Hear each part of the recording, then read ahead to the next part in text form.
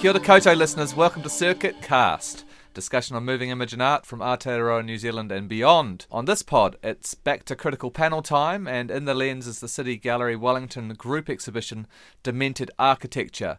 It's an exhibition that's bringing together artwork that satirises the relationship between art and architecture and the mythology of the architect. Well, that's their description. With us to provide some more and discuss the exhibition are our regular critics Martin Patrick and Thomson Slay. Kia ora, Martin, Thomson. Kia ora. Hi. Demented Architecture. Now, the exhibition notes note with this exhibition, artists despair when architects exhibit inside galleries, and architects rise up when artists design buildings. It seemed to me that this was a show that was almost like artists getting their revenge on the architectural profession. What do you think? Yeah, my feeling with the show that it really set up that dichotomy, this idea of artists as being potentially the sort of imaginative, they use lots of words like fantastical, utopian visions of built spaces. And then on the other side, there was the architect as a more kind of rational. I guess this was most specifically exemplified in the Henry Coombs video with this kind of male figure of the architect who sort of devolves into this more anarchic face. It's even called I Am the Architect. Yeah. This is not happening. This is unacceptable. Him and his bow tie. Yeah, Yes. yeah.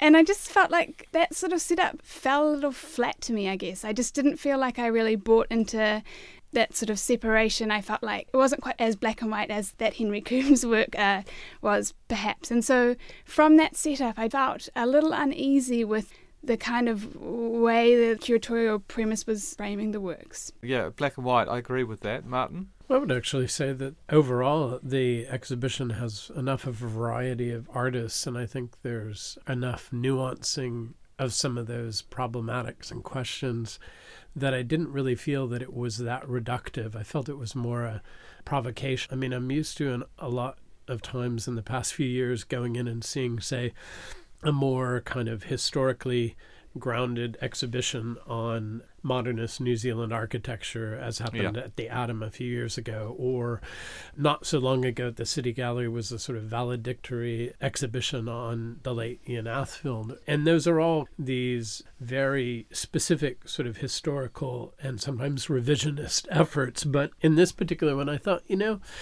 isn't all architecture demented in some ways? Because there's this premise of control over subjects within the built environment. And artists also participate in that. And there is a lot of blurring. I think there was a lot of material about control and relinquishing control, even in domestic spaces, as in the Brewster House, built with no right angles in Taranaki, which I just thought was one of the most interesting things for me, I guess, because I like the vernacular culture of New Zealand and how it's often been underplayed as a really interesting thing here. So. I just thought that it sort of treated architecture as suffering from some kind of dementia, and it was almost did feel kind of oppositional. Like, we've had all these shows which have been reverential towards the Athfields and so forth, so let's kick back against that rather than entering into a real discussion. Like with the Yasmina Šebić work about the Slovenian state in terms of the relationship between art and architecture and political power. I wanted the kind of work that brought that into dialogue in New Zealand, like the work, say, around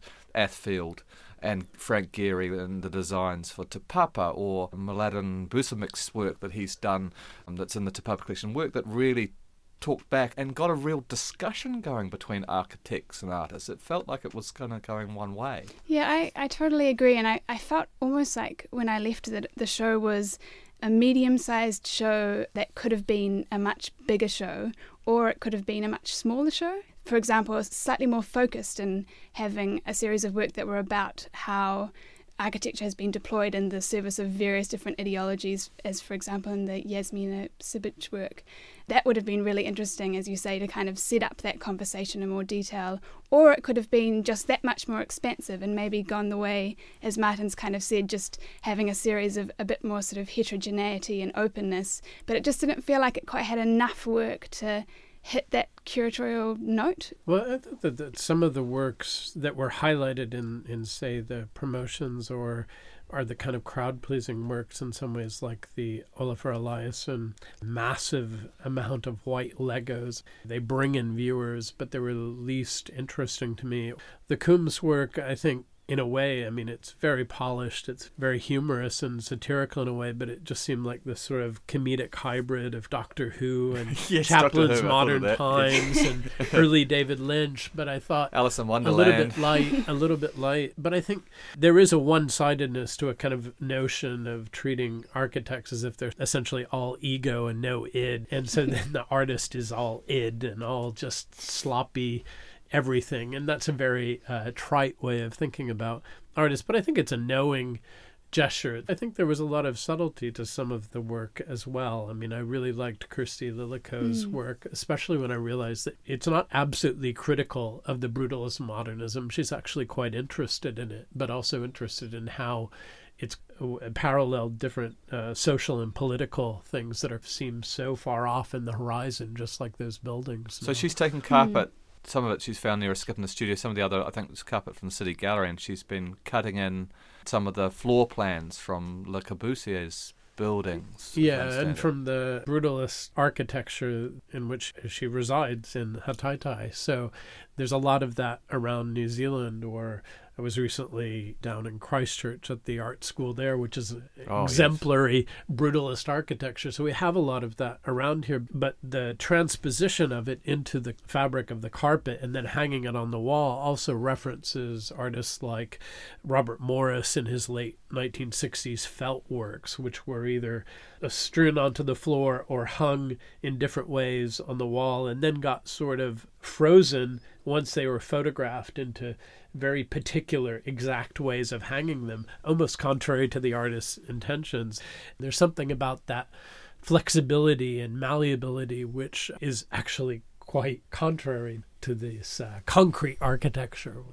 But don't you think the show was generally critical of modernism versus this kind of celebration we've had of brutalism and so forth recently, but at the same time not really offering anything else? I've been reading a lot of Owen Hatherley's writing recently. He was talking a lot about social housing and that history and a kind of sense of where to next. I mean, the Olafur Eliasson work where you sort of democratised architecture by allowing people to use white Lego blocks to build their own is, again, a kind of a criticism. But I'm kind of interested in why we're not being offered more future vision, I guess. Yeah, I agree. I was just thinking about that on the way here as well. I feel, as Martin said, there have been a series of shows quite recently about kind of, as you say, sort of unpacking the history of modernism and what that has meant to the way people's lives were kind of circumscribed, and that old word that's played out, the utopian visions of the mid and early 20th century sort of left.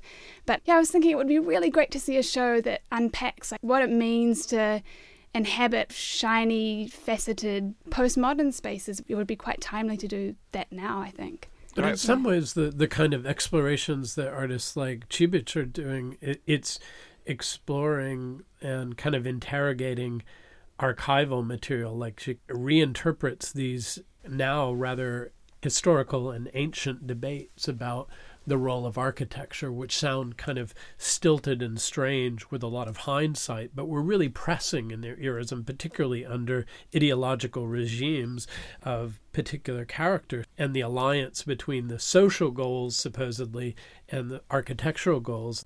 But then her work also is resonant of a lot of artists recently who've been doing similar types of video reenactments, like Gerard Byrne from Ireland, who's made a lot of works around kind of discussions that the surrealists had or the minimalists had, or a kind of querulous search for the Loch Ness Monster, or there's a collective in the US, Our Literal Speed, that has done reconstructed debates between art historians like Rosalind Krauss and so forth, and to kind of change the focus of that from like either the printed page or old magazines or old archives into these kind of very polished video works. I think there's a real interesting place for that work today. Well, I love those works. Maybe we should explain a little bit there. So these were created for the 2013 Venice Biennale for the Slovenian Pavilion, and this kind of comment on Slovenian state architecture. So Fruits of Our Land was a work I found just really engrossing, and I've gone back to several times. It's based on a word-for-word translation of a parliamentary debate from 1953, which was set to decide which Slovenian artist should decorate the newly built People's Assembly in the then post-war Socialist Federative Republic of Slovenia. So this really, really interesting debate that goes on between this representative group about an artist's work and this sort of strategic moving around the sort of the bureaucracy around the public art panel or the state panel about the place of the artist. Yeah, it was very funny, that work, I thought. And I also really loved the actual architecture of the space in which it was filmed, with the desks, and like they had this really beautiful, elegant arc to them. And there's something quite mesmerising as well about, as you say, Martin, that restaging of texts. It's kind of like almost the actors are acting like they're acting as well. There's kind of a really like nice knowingness about their behaviour, which is quite fascinating to watch. But it's interesting that if you look at a lot of history of Central European conceptual practices, you have a lot of artists using similar kind of socially utopian languages, partly because at one time it was really important to veil any kind of political critique with more philosophical ways of writing. And then so just the mode in which some of those arguments are made, and the kind of, but also the wit in which she's transposing that material into the current art context, I think is quite interesting. And it's almost like a literary strategy, and also very cinematic, as you mentioned, because it's quite beautiful artworks to look at. But it's also notable, I think, that her work was represented in Venice Biennale, but the Zbigniew Libera's Lego concentration camp was proposed for the Venice Biennale for Poland in the late 90s, but one of the curators thought that it would aid and abet the notion that Poles are anti-Semites. So this was a very famous work where a concentration camp has been reconstructed from, pirate and police Lego. The story goes that he received patronage of a certain amount of Lego blocks to make an artwork, but didn't disclose what he was going to make with them. And so on the boxes of, I think, a multiple of 7 editions, it says sponsored by the Lego company, which is not something that they later wanted to have anything to do with, and threatened a lawsuit. But it was also one of the works that was in a large-scale show at the Jewish Museum in 2002 called Mirroring Evil, about contemporary artists dealing with Nazi imagery in recent art. And that was quite a controversial show, partly because it was in New York at the Jewish Museum, and it was a much larger kind of exhibition, and that's one of the shows that brought a lot of attention to that work internationally. So architecture world is dominated by men, and I thought what was interesting about this exhibition is the role that women play in it, this very forceful role. There's the young journalist with the Slovenian architect. There is this woman, almost Eva Braun-like character in the video with the bow-tied gent that we were talking about, and that work by Harry Coombs. It's almost like the women are cuckolding these male architects. I don't know, it was... I was interested if you had any thoughts or comments on that kind of gender I guess other women situation. Who will have a part in the show as well, also the women who take part in Oliver Eliasson work, they're kind of participating and constructing and being part of the work too. I'd be interested to know the gender balance of people who got involved in the Lego construction.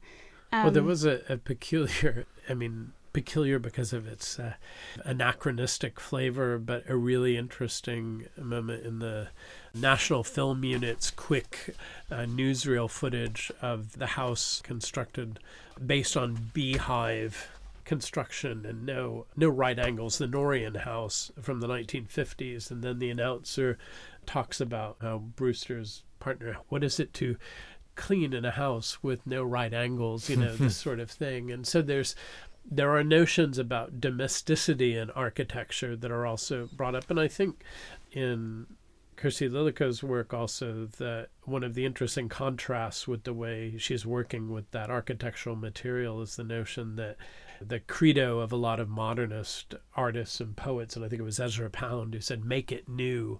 And then Kirsi scavenges carpet that's been disused and discarded. So it's making something new, but out of completely foraged and cast off materials. And this the notion of making new versus a kind of overconsumptive world that's kind of depleted our resources is something that's a kind of undercurrent, I think. And she's also reusing the floor plans of those works as well, so kind of remixing and rehashing and reworking somebody else's work on top of that as well. I really like those works. Also because I have like this quite personal relationship with that blue carpet from the City Gallery as well, having worked there. It's always like an undulating ocean. It was very familiar, yeah. Oh, thank you, Thompson Martin. A very interesting exhibition, well worth seeing. That's Circuitcast for this episode. Thanks to you both. Demented Architecture is at City Gallery Wellington until the 8th of November. And this pod was brought to you by circuit.org.nz with the assistance of Creative New Zealand and music by Te Lau Te Lou. Good night.